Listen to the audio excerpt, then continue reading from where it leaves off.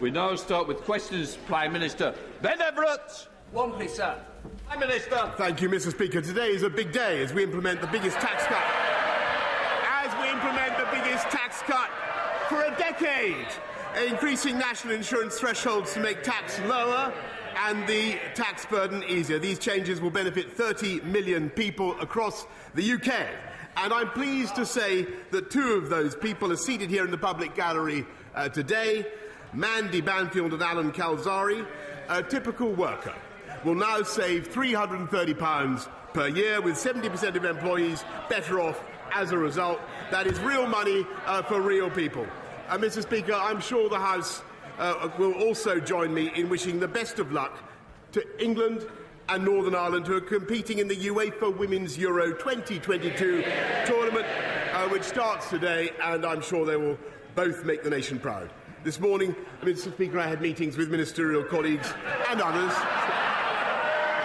In addition to my duties in this House, I expect I shall have further such meetings later today. Ben Everett. Thank you, sir. Last week, we launched a new approach to combating knife crime in Milton Keynes, which means increased use of stop and search. It means tougher charging and custody, tougher sentencing, faster youth diversion, and more work with parents and communities. Would the Prime Minister agree with me that if you carry a knife in Milton Keynes, you should expect to end up behind bars? Yes, I thank my honourable friend for what he's doing to campaign for tougher sentences in Milton Keynes, campaign against knife crime, and as a result of what the Conservatives have done, adults who are convicted of certain offences involving a knife, including threatening with a knife or a second offence of possession, face a minimum sentence of 6 months imprisonment, Mr. Speaker. And guess who voted against tougher sentences for knife crime? We now come to the Leader of the Opposition, Keir Starmer. Thank you, Mr. Speaker. Today is the start of the Women's Euros, and I know the whole House will wish the Lionesses the very best of luck in bringing football home. Mr. Speaker, it's also... Mr. Speaker, it's also been 40 years since the death of Terence Higgins. Terence worked at Hansard by day and Heaven by night before he sadly died of AIDS. The Labour Party and the Terence Higgins Trust are committed to ending new cases of HIV by 2030. Together we can. Mr. Speaker, last week a government minister was accused of sexually assaulting a young man. I want to quote the victim's account. He says, "He grabbed my arse and then he slowly moved his hand down in front of my groin. I froze." I accept that's not easy listening, but it's a reminder to all those propping up this Prime Minister just how serious the situation is. He knew the accused minister had previously committed predatory behaviour, but he promoted him to a position of power anyway. Why? Prime Minister. Mr. Speaker, that individual, the member for Tamworth, no longer has the Conservative whip. He no longer has a job. He is no longer, as soon as I was made aware of the allegation that he has just read out, Mr. Speaker, and the complaint that was made, he lost his status as a Conservative MP, and he is now the subject, Mr. Speaker, of an independent investigation to the Complaints and Grievances panel. And that is entirely right. And I want to say to him, Mr. Speaker, that I abhor bullying and abuse of power anywhere in Parliament, in this party or in any other party. Keir Starmer. None of that explains why he promoted him in the first place. And we've heard it all before. We know who he really is. Before he was found out, he's reported to have said he's handsy. That's the problem. Pincher by name, pincher by nature. Now, has the Prime Minister ever said words to that effect? And I'm not asking for bluster and half-truths. We've all had enough of that. Yes or no? Prime Minister. Mr. Speaker, I'm not going to trivialise what happened. Yes, Mr. Speaker. Yes, Mr. Speaker, I'm not, because the very serious complaints have been raised against the member for Tamworth, and they're now being investigated, Mr. Speaker. It is true that a complaint was raised when he was in the Foreign Office, and the matter was resolved. It's absolutely true. It's absolutely true, Mr. Speaker, that it was raised with me. I greatly regret that he continued in office, and I've said that. I have said that before, Mr. Speaker. I have said that before, Mr. Speaker. But it is now the subject of an independent investigation, and that is the right thing, Mr. Speaker. And frankly, I think the people of this country would like also to hear. They would like also to hear about other jobs that are held by people in this country, not least the 500,000 people who got off welfare into work in the last 6 months alone, Mr. Speaker. Those are things that are making differences to the lives of people up and down the country, and I'm proud of it. Keir Starmer. No one's cheering that. No denial. And he says the matter was resolved when he means it was upheld. Exactly. And they're all sitting there as if this is normal behaviour. Exactly. When that young man reported his attack to a government whip, she asked him if he was gay. When he said that he was, she replied, "That doesn't make it straightforward." That comment will sicken anyone who's experienced sexual assault and then be made to feel like they somehow asked for it, or who worry that prejudice means their complaint won't be taken seriously. Will he apologise for those disgraceful comments on behalf of his government? Mr. Speaker, I've already said that I regret very much that the member for Tamworth continued to hold office after the complaint was made against him in the Foreign Office, and it was resolved in the Foreign Office. His apology was accepted, but clearly that was not enough. And in hindsight, Mr. Speaker, I should have realised that he would not change. However, when it came to the Friday of last week, and when I was given the information that he's read out about the complaint that was made against the honourable member, I acted immediately, Mr. Speaker, and I took the whip away from him.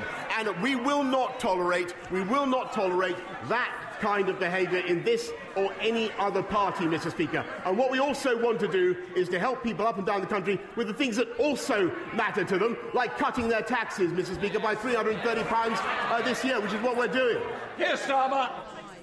Doesn't that just sum him up? Awful behaviour, unacceptable in any walk of life. It's there for all to see, but he ignores it. It was the same when his ally was on the take from the lobbyists. It was the same when his Home Secretary was bullying staff. It was the same when taxpayers' money was being abused. And it was the same when he and his mates parted their way through lockdown. Anyone quitting now, after defending all that, hasn't got a shred of integrity. Mr. Speaker, isn't this the first recorded case of the sinking ships fleeing the rat? Mr. Speaker, look, he talks about. He should hear what he's not saying about him, Mr. Speaker. He talks about integrity. He wanted to install the member for Islington North into number 10, Mr. Speaker. That's what he wanted to do. Imagine what our country and what the world will be like now. He talks about integrity. He voted 48 times to overturn the will of the British people and take us back into the European Union. And by the way, listening to his muddled speech the other day, that is exactly what he would do again. Mr. Speaker, he talks about integrity, but Mr. Speaker, he has voted time and time again against sanctions on criminals that would put them behind bars. This is the government that is tough on... I'm sorry, he talks about integrity. He is himself facing a criminal investigation, Mr. Speaker, which he asked me to resign. Keir Starmer. What a pathetic spectacle.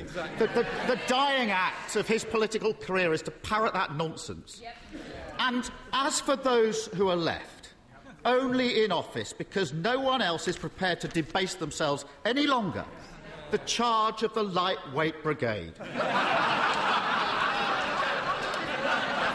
Have some self-respect. Mr. Speaker, for a week, he's had them defending his decision to promote a sexual predator. Every day, the lines he's forced them to take have been untrue. First, that he was unaware of any allegation. Untrue. Then, he was unaware of any specific allegation. Untrue. Then he was unaware of any serious specific allegation. And now he wants them to go out and say that he simply forgot that his whip was a sexual predator. Anyone with anything about them would be long gone from his front bench. In the middle of a crisis, doesn't the country deserve better than a Z-list cast of nodding dogs? Well, Mr. Speaker, it's exactly when times are tough and when the country faces pressures on the economy and pressures on their budgets, Mr. Speaker, and when we have the biggest war in Europe for 80 years, Mr. Speaker, that is exactly the moment that you'd expect a government to continue with its work, not to walk away, Mr. Speaker, and to get on with our job and to focus on the things that matter to the people of this country. And so we're not only cutting taxes today, Mr. Speaker, we're putting £1,200 into every one of the 8 million most vulnerable households in the country, Mr. Speaker, thanks to the strength of our economy and thanks to the decisions that we took, Mr. Speaker, which he opposed at the time. Keir Starmer. The only thing he's delivering is chaos. I started this session with a quote from the young victim in all this, how he froze when he was attacked. When I was prosecuting rapists, I heard that from victims all the time. Victims said they froze because it's not about sex, it's about power. And the power the disgraced government minister had was handed to him by that Prime Minister. And he's only in power because he's been propped up for months by a corrupted party defending the indefensible. So it's no longer a case about swapping the person at the top. Isn't it clear? The only way the country can get the fresh start it deserves is by getting rid of the lot of them.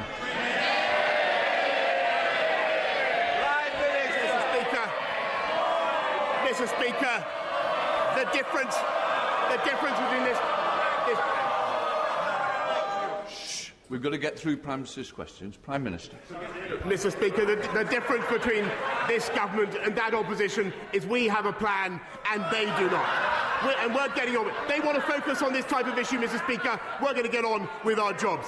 We're going to control prices, Mr. Speaker, by not giving in to the union barons. They're paid by the union barons, and they're proud of it. We were the first European country to arm the Ukrainians, Mr. Speaker. I'm proud of that. And those guys, Mr. Speaker, the party opposite, not only do they want to put Mr. Corbyn into number 10, the member for Islington North, but 8 of them, including the shadow Foreign Secretary, the shadow Deputy Leader, and 6 others, voted to get rid of our independent nuclear deterrent, Mr. Speaker. Today we are cutting taxes, we're helping 500,000 people into work, and thanks to the strength of our economy, we're helping people up and down the country, and we are going to continue to deliver on the mandate I was given. Johnny Mercer. Thank you very much, Mr. Speaker. On Monday night, the Northern Ireland Legacy Bill reached its 3rd reading. And so with it, the beginning of the end of the journey, a long journey to make sure the service and sacrifice of those who served in Iraq, Afghanistan and now Northern Ireland is not rewritten by those who seek only to line their own pockets. But would the Prime Minister agree with me that never again can we allow such a gulf to open up between this place and those who serve? Never again must they be made to feel like we are not on their side. And will he redouble his commitment to make sure this is the best country in the world, to serve in the military and be a veteran all their family? Thanks, my honourable friend, very much. I thank you for all the work that he's done for veterans and continues to do. This bill will give veterans the certainty they deserve, and we're fulfilling the manifesto pledge to end the cycle of investigations, but also at the same time making sure that families can get the answers they need about what happened to their loved ones. We now come to the Leader of the SNP, Ian Blackford. Thank you, Mr. Speaker. And can I give every best wish to the England and Northern Ireland ladies football team as they approach the Euro Championships. There's nothing better than seeing your teams in these finals. Can we also commemorate the passing 40 years ago of Terence Higgins and all those that have died from AIDS and Sen? And I'm sure, Mr. Speaker, the whole House will want to join with me in passing condolences to the family of friends of the Scottish football goalkeeping legend Andy Gorham, who sadly passed far too early last weekend. He will long live in the memory of the best goalkeeper that many of us have seen. Mr. Speaker, it's easy to forget that only 10 days ago the Prime Minister was dreaming of a third term. Mr. Speaker, you know, it's often said that a week is a long time in politics, but it turns out that 10 days is truly a lifetime. Because, let's face it, it's a minor miracle that the Prime Minister has even made it through to Prime Minister's questions, and he really ought to see the faces behind him, because, Prime Minister, it really is over. The Prime Minister is desperately clinging on to his own fantasy, but the public can't afford to put up with this farce of a government a minute longer. Today, we should be talking about the Tory cost of living crisis, soaring inflation and the growing cost of Brexit. But instead, it's always about him. How many more ministers need to quit before he finally picks up his pen and writes his own resignation letter? Perhaps that's what he's doing now. Actually, Mr. Speaker, I was just jotting down some notes on his question, which I thought was excellent when he was talking about the economy, because that is the issue that the country faces, and that is where this government is introducing, I think, the most important solution: helping families up and down the country with £1,200 going into their bank accounts right now, cutting taxes for 30 million people, £330 tax cut, and helping 500,000 people into work through the Way to Work scheme. That is a fantastic thing to be getting on and doing. That is the priority of this government, and that's what I'm going to focus on. I'm glad he likes it. Ian Blackford. My goodness, nothing to see. We should all move on if we live in the world of the Prime Minister. You know, a few weeks ago I compared the Prime Minister to Monty Python's Black Knight. Actually, turns out I was wrong. He's actually the dead parrot. Whether he knows it or not, he's now an ex-Prime Minister. But he will leave behind two deeply damaging legacies. I hope the dishonesty of his leadership follows him out of the Downing Street door. But the other legacy is that of Brexit. And that will stay. Because I'm sad to say that the Labour Party now fully supports Brexit. Mr. Speaker, Scotland wants a different future, not just a different Prime Minister. So if the Prime Minister won't resign, will he call a general election and allow Scotland the choice of an independent future, free from the control of Westminster? Prime Minister. Mr. Speaker, I noticed that his remark that the Labour Party have given up on returning to the European Union was not greeted with rapture by the benches opposite, and that's because it's not true. They want to go back in just as he does. I think that is a terrible mistake. It would be anti-democratic, Mr. Speaker. And as for the referendum that he wants, well, we had one of them, as I've told him before, in 2014. Come on. Thank you, Mr. Speaker. Does the Prime Minister think there are any circumstances in which he should resign?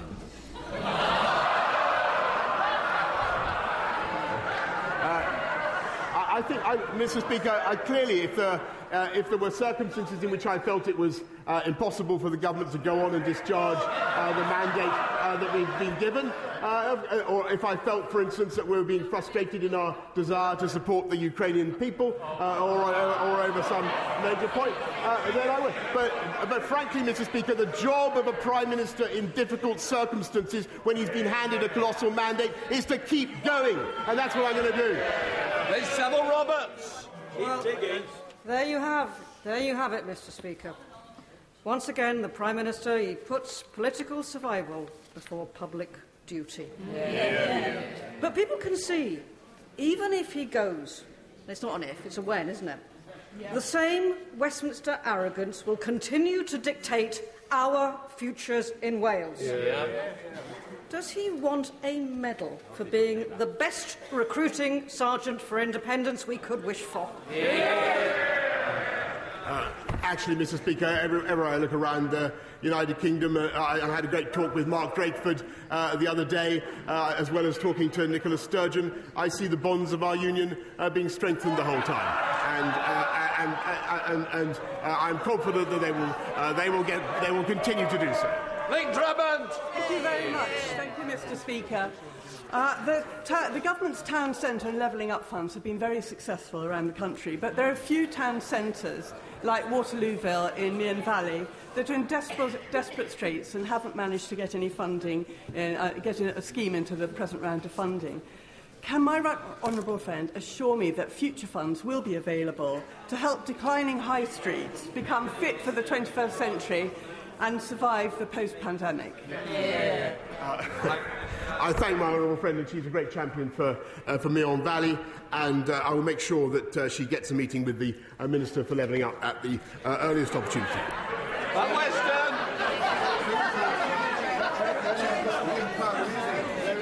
Thank you, Mr. Speaker. The public clearly thinks that this government has lost the plot over the cost of living crisis. The Prime Minister may be aware that the average salary for a nurse is £36,000. For a primary teacher, it is £38,000. They, and indeed working people everywhere, are struggling to pay their rents and their mortgages. Given they can barely afford a £150,000 mortgage on a new home, can he tell this House how he could afford a £150,000 treehouse? What I can tell him, Mr. Speaker, is that up and down the country, rather than talking about fantasy infrastructure, I can talk about real infrastructure.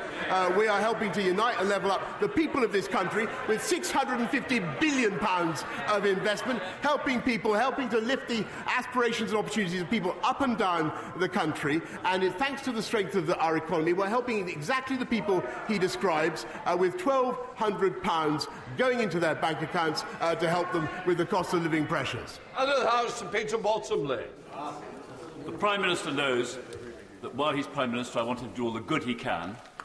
While he's Prime Minister's Green and Present Land, can I refer him to EDM 1082 about the Goring Gap, the Chatsmore Farm, or to the Department of Levelling Up, the land above Goring Station, the farm in Worthing, which was fully protected and will be fully protected when another inspector says that Worthing Council protecting it will happen. Can I ask him to tell the government to withdraw their objection to Worthing Council's appeal against the absurd decision by a planning inspector to allow 482 homes to go on this green lung between Goring and Ferry? Minister. I thank the Right Honourable John very much, and he campaigns on this issue for some time. I will make sure that he gets a meeting with the relevant minister to discuss the development in Goring by sea. Ian Legray. Thank you, Mr. Speaker. On the 21st of January, the government committed £100 million from the Automotive Transformation Fund to British Wool, to a gigafactory in my constituency, Camas, Wansbeck. And as of today, Prime Minister, not a penny, not a single halfpenny is being received by the company. And it jeopardises up to 8,000 much-needed jobs. The tensions between the Prime Minister and the former Chancellor have sadly now been much exposed. And I'm telling you, Prime Minister, the betrayal of my constituents cannot be another broken promise of this government. Prime Minister, give him a nudge.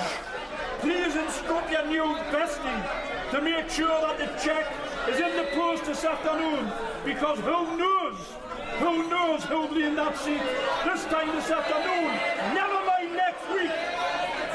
Can I congratulate the honourable gentleman on the passion with which he advocates investment in British Volt? And I totally share his enthusiasm. And actually, I want to thank my honourable friend, the member for Blythe Valley as well, who is a heroic campaigner on this issue. I can tell him that the letter was sent last night, Mr. Speaker, an in-principle offer of support for this project through. How about that? Hang on in there, Mr. Speaker. That's what I'm going to do. Thank you, Mr. Speaker. The world is facing a global food crisis in which the poorest nations face catastrophic consequences. Will the Prime Minister take all possible action to negotiate and facilitate access to the grain stores stranded in Ukraine? We have a limited opportunity to avert famine in developing nations, and the UK must play its full part using all the resources at our disposal. My right honourable friend is completely right, and there are 25 million tonnes of wheat that are basically being held hostage by Putin. That's equivalent to the annual consumption of many of the least developed countries, and we're helping to lift that blockade, not just by negotiation but also by supplying demining equipment, insurance for the commercial ships that might be involved, and also 10 million to help improve the railway infrastructure that would be necessary to get the grain out by rail. Mark Andrew. Mr. Speaker, yesterday the Prime Minister said that he is fed up of people saying things on his behalf. It's not just him that's fed up, so are the British people and his ministers who are resigning. They're sick of time and time again being sent out by him to say things that aren't true. Is the real problem him or them for believing him in the first place? Mr. Speaker, I thank him very much. And look, I want to be clear. What I want to say is, I say it again. I regret the way the appointment happened, and I was clear with the House about what I knew at the time. But I want to stress that I take this matter extremely seriously. I'm very sorry for the impact it's had on the victims. But the individual in question, the member for Tamworth, is now subject to an independent complaints and grievance procedure. As soon as that complaint was made, I should say, Mr. Speaker, the whip was taken away. Can I just say we don't know that is the case. It is confidential, and I think we've got to stop referring to something that we don't know there. And I want to put the House on notice that we don't mention it. Teresa Villiers. Just over a fortnight ago, 2 horrific fatal stabbings took place in a quiet street in East Barnet. With the Metropolitan Police now in special measures for the first time in its history, will the Prime Minister urge the Mayor of London to start living up to his responsibilities as Commissioner? The Mayor needs to get a grip on crime, he needs to give Barnet its fair share of new officers, and he needs to abandon his plans to sell Barnet police stations. Well, I do notice, Mr. Speaker, that crime has spiked since the previous Mayor of London, and it is the Labour Party that voted against Stop and Search, Mr. Speaker, that voted against increased funding for the police. And I think, as for the Labour Mayor, he'd do better to get out of California and take control of crime in his city. And this will alter. Thank you, Mr. Speaker. According to the NHS Confederation, not a single one of the so-called 40 new hospitals the Prime Minister promised at the last election will be built by 2024. 2 of those new hospitals are in my constituency. Hammersmith opened in 1902 and Charing Cross opened in 1818. They're not new hospitals, and there's no building going on. Like all his promises, they exist only in his warped imagination, as this is likely to be his last Prime Minister's questions. Will he finally tell us the truth?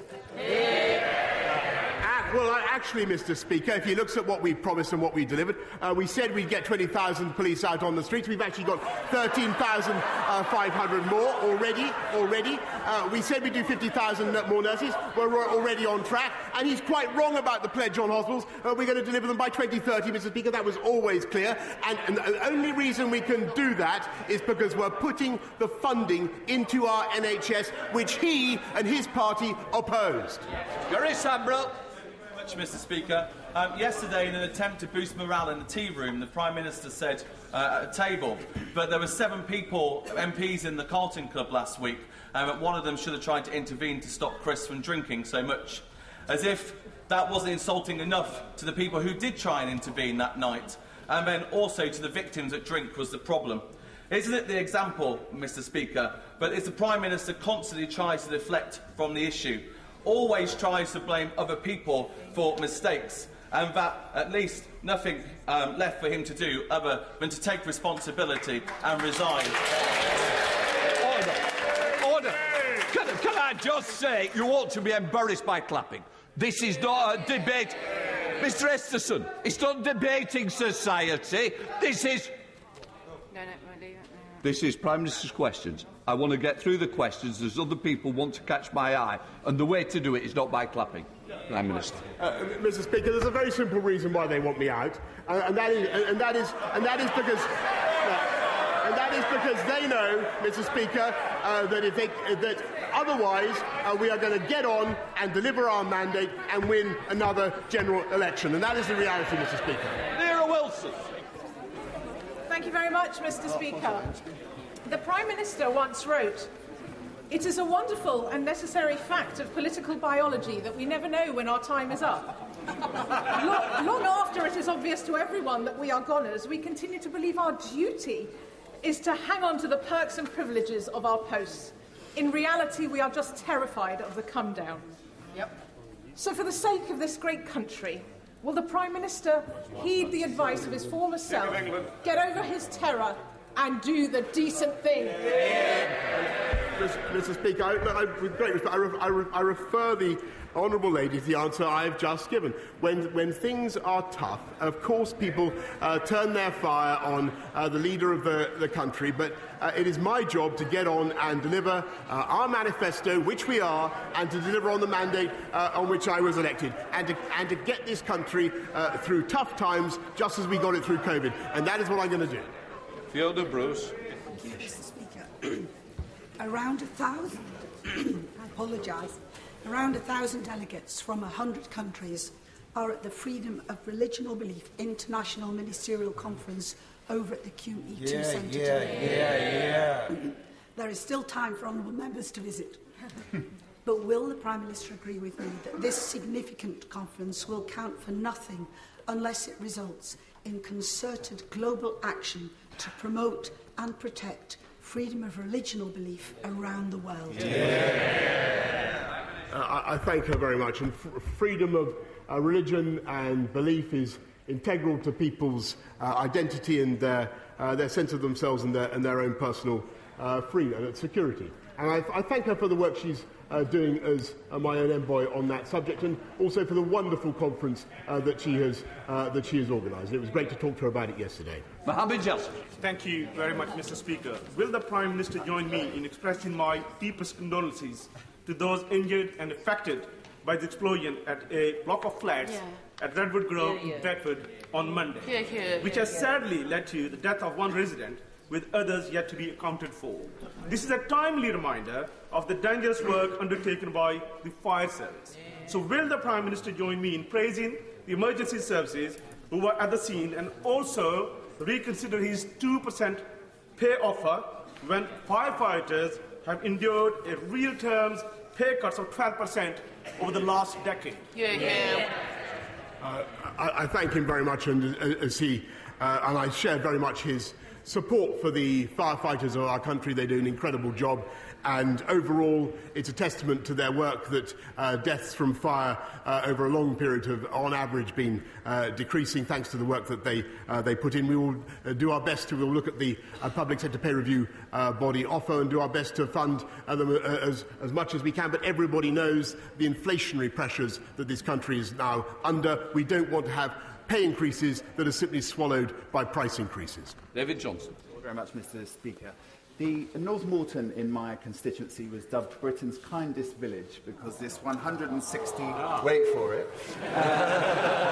Because this 160-home village committed to take 50 Ukrainian refugees. And it has them all with them now. In the gallery today, there is a group of those hosts and some of the Ukrainians that they are hosting, including 2 young people who hope to go into Ukrainian politics in the future. Will my right honourable friend join me in welcoming them to this place and in thanking North Morton for their efforts? I thank him very much for what he's doing to host young Ukrainians. Thank everybody actually in this House who's looking after Ukrainians. I think a lot of people are doing that. And can I say, I believe it's the wish of this entire House that those young people should grow up to live in a free, independent, democratic and sovereign Ukraine. Peter Dowd. Thank you, Mr. Speaker. Given that the Prime Minister doesn't like walkouts and strikes, what legislation will he be introducing to stop further walkouts and strikes amongst his cabinet colleagues and junior ministers?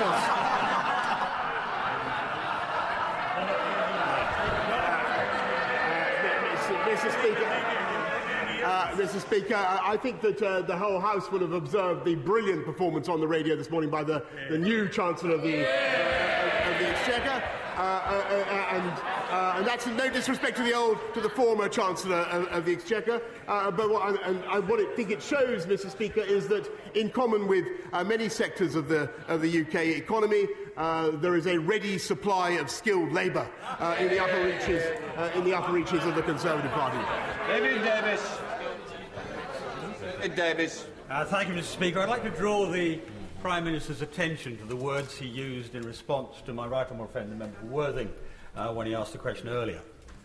6 months ago, I called on the Prime Minister to resign because even then it was clear that his approach to leadership and integrity was already creating a pipeline of problems that will paralyse proper government. Today, I ask him to do the honourable thing, to put the interests of the nation before his own interests, and before, in his own words, it does become impossible for government to do its job. Prime Minister. I thank him very much for the point that he's made again. I've just got to, respect. I just couldn't disagree with him more. Look at what the government is doing today. Cutting taxes for 30 million people. We've just completed a programme to get 500,000 people off welfare into work, Mr. Speaker. Thanks to the strength of our economy, thanks to the position that we're now in, which was because of decisions that we took that they opposed, and which we'll never forget. We are able to give £1,200 to 8 million of the poorest and most vulnerable families in this country. That is the right thing to do. We're getting on with it, and we will continue with our active and energetic programme for the benefit of this country, uniting and levelling up and unleashing the prosperity of the entire nation. Final question, Clive Betts. The Local Government Association has told us that over 400 families who've come to this country from Ukraine under the family scheme have subsequently presented themselves as homeless to local authorities. Because the local authorities haven't got enough accommodation, those people are going to end up in temporary accommodation. There's a simple answer. Local authorities could be allowed to contact the many thousands of people who volunteered to provide homes under the Homes for Ukraine scheme. The problem is the government doesn't allow families to transfer from the family scheme to the home scheme. When will the Prime Minister act to ensure people who have come thousands of miles to this country aren't placed in temporary accommodation, but we take on the generosity of those families who are willing to offer them a home? I thank you very much for the very valuable point that he's raised, and we will make sure that families are able to cross over from one scheme to another, and to simplify and speed up the process. But I don't think that should take away, Mr. Speaker, from the generosity of this country in welcoming Ukrainians. 135,000 visas have so far been issued through our uncapped scheme, both the family scheme and the Homes for Ukraine scheme. It's changing the lives of those Ukrainians, and I think we should all be proud of what we are doing.